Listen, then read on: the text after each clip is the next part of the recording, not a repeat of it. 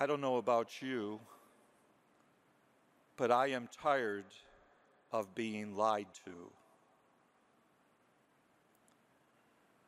With the ever-growing tyranny that is passing across this great land of ours and throughout the world, the pandemic of fear, people are not interested in objective truth anymore. Rather, they're interested in the opinions of the officials or opinions of television shows or whatever it might be, NBA players, whatever. But as one author says, for everywhere I turn, I meet people who are no longer thinking and acting rationally, who cannot see the contradictions in front of their noses, who have handed to their unelected chief medical officers infallible control over their lives. Many are acting in a fear that has been driven into them through a powerful media machine, either the fear that they are going to die or the fear that they are going to kill someone by simply breathing. End of quote. And then the good French bishop Marc Eliot says, fear is not a good counselor. Fear leads to ill-advised attitudes. It sets people against one another. It generates a climate of tension and even violence. And then he says, we may be on the verge of an explosion. End of quote. You know, during a liturgical season, which is supposed to be focused on joyful anticipation, the joyful anticipation of the coming of the Lord, we see the opposite taking place. We see depression, we see despondency, we see an increase of suicides, we see drug abuse, alcohol, internet porn, video games.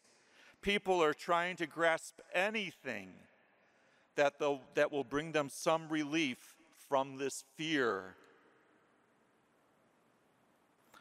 But we know that if you look for happiness apart from God, it will lead to loneliness. It will lead to fear, to sorrow. And I believe that's why so many people are in sorrow today. So instead of looking at Jesus, who is the saving truth that will bring us the joy and peace we are looking for, we look to politicians, we look to elections, we look to scientists and powerful billionaires who have all the answers to our problems. Some of these billionaire globalists are eugenicists. They're very much into population control. They're very much into abortion on demand. These eugenicists who have been promoting abortion clinics as a necessary, essential service, remember, on a daily basis, there are 100,000 abortions daily worldwide during this pandemic. And nobody wants to talk about it, but it's true, it's a fact, it's objective truth. And these people say that our church liturgies are super spreaders. So they want our churches closed. For example, churches in big cities that may seat 1,000 people are only allowed to have 25 or 30 people. Because somehow people gather for religious services or liturgies are super spreaders. Because you see, religion is not essential to these great minds. They have made our lives as priests, I must say, pretty difficult. You know, when the crisis started back in March, our main work as the Fathers of Mercy are preaching parish missions and retreats. That is where we get our major income, and they cut that off from us. They cut the income off from us, but even more importantly, they cut off our ability to reach out to people, our ability to touch people with Christ's mercy, to give them the sacraments.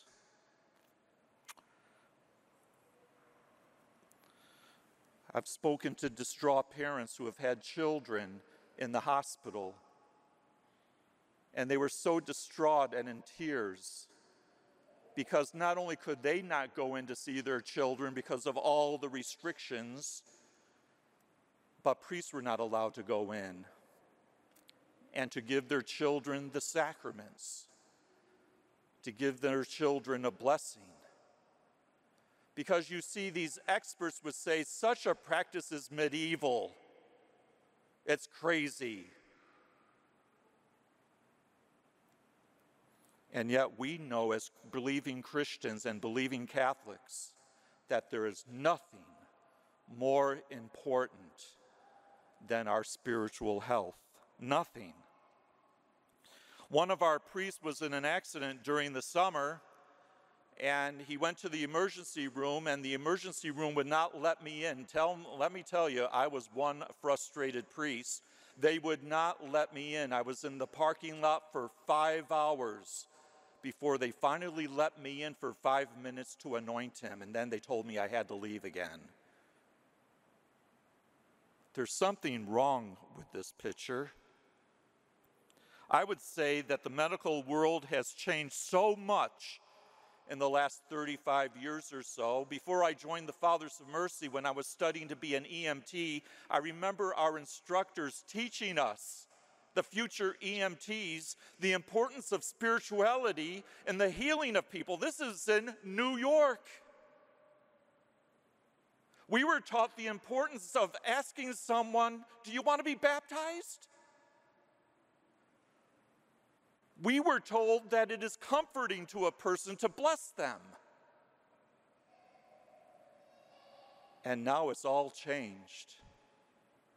This is not the same world that I lived in 35 years ago.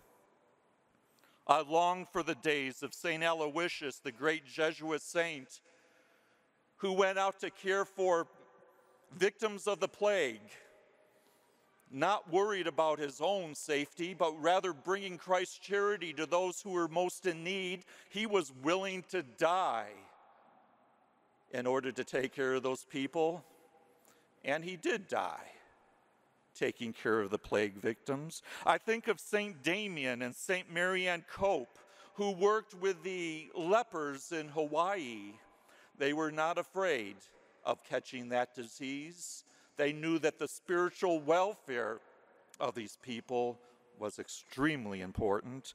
I remember the stories of the North American martyrs, especially one of my heroes, St. Isaac Jogues, who would walk through chest-deep snow for a mile in the middle of the night with the temperatures below 0 Fahrenheit in order to anoint or baptize a dying native Mohawk. And now, in our Christian society here in America, I can't even get into an emergency room. There's something wrong with this. There's something wrong. But we should not be distressed. All we need to do is focus on what this season is all about. All we have to do is recognize the fact that if we are students of history, if we are students of salvation history, we know that there have been crises before in the world and that God will never be outdone. I talked about this yesterday at Mass, but I'll bring it up again, and that is the story of Manoah and his wife in the Old Testament when Israel was under the suppression and the oppression of the Philistines. They were basically slaves. They were being treated so badly. They were suffering horribly. And because of an act of faith on the part of Manoah's wife, she who was barren, a miracle was performed. And she gave birth to a son who was going to save Israel. And that son, of course, was Samson. Samson. He came from a very humble beginning. And yet through the power of God and his plan and trust in his plan, he was able to save Israel from the Philistines. And then, of course, we have the beautiful story of our Blessed Mother today in today's gospel reading. The Feast of the Annunciation, right? The first joyful mystery before our eyes, something that we should be meditating on so often, that our Blessed Mother, who seemed to be fearful at first, why was she wasn't fearful as far as a servile fear. Probably what concerned her first of all is that when the angel Gabriel appeared to her, he praised her. He said, "Hail Mary, full of grace." It's the highest praise you can give any human being. And because of her absolute humility, it probably disturbed her. Why are you praising me like this? But then his request caused a little bit of a disturbance, not because she doubted even for a moment that the Lord would be able to, that God, she would not doubt for even a moment God's plan for her. But what concerned her was the fact that she was a consecrated virgin. And she was wondering, does the Lord want me to break my vow of virginity? What's going on here? And that's when the angel said, "Fear not, Mary. The son born to you will be the Son of God." God's going to perform a miracle here. And because of her act of faith, because of her act of trust, she changed the world. I'm wondering how many of us can change the world through an act of faith and trust in God's power working in our lives. But that's how we're going to change the world. I'm waiting for another great person to step forward, and one who makes that act of faith and allows our Lord to work wonderfully in his or her life to change the world. So what can we do? What are some of the practical things that we can do in this last week of Advent? It's never too late to make preparations to fight against this culture of death, to fight against this culture of fear. What are some of the things that we can do this week, starting today?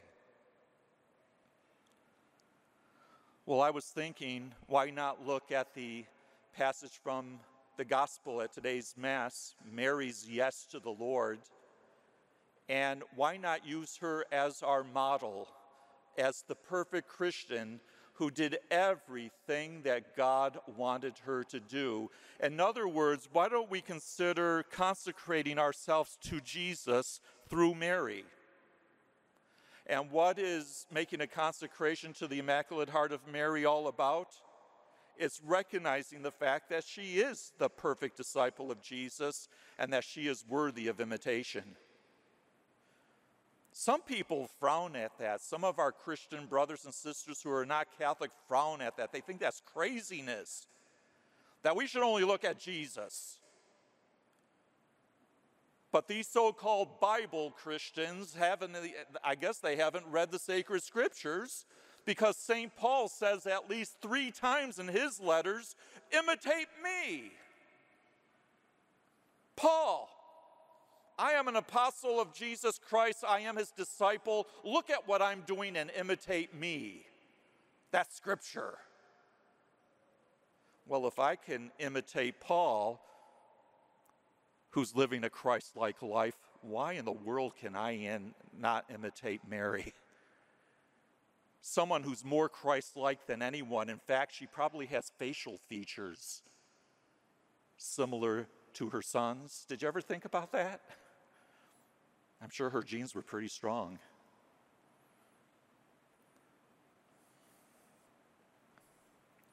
Secondly, with all the apparitions of Our Lady, because she is the big player in today's world, we know that she appeared more times in the past 100 years in various apparitions, church-approved apparitions, by the way, than in the previous 1900 years combined.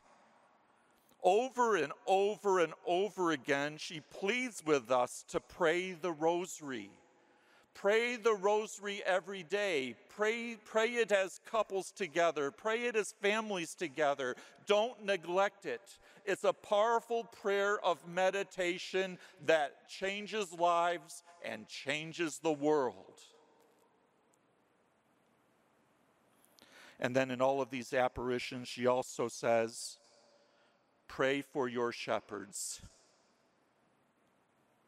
You know, a lot of times, at Fatima and Lourdes and all these other places, she would always tell the visionaries, pray for your shepherds. That's a constant message from Our Lady. And living in today's world, we can understand why she says that. We need to pray for our shepherds.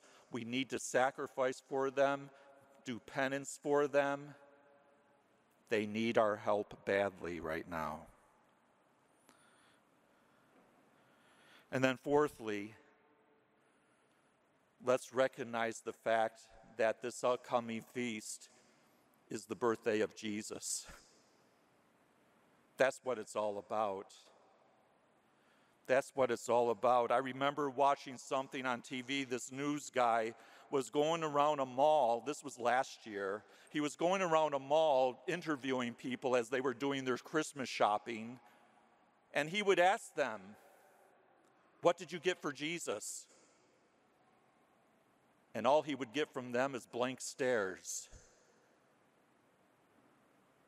It never even entered their mind. What am I getting for Jesus? Well, whose birthday is it? On my birthday, when I was a child, if my parents were to give gifts to all of my brothers and sisters and ignore me on my birthday, that would be devastating. But you do it to Jesus all the time. I think every family, especially families with children, most likely families with children, they should have a birthday cake and they should sing them happy birthday.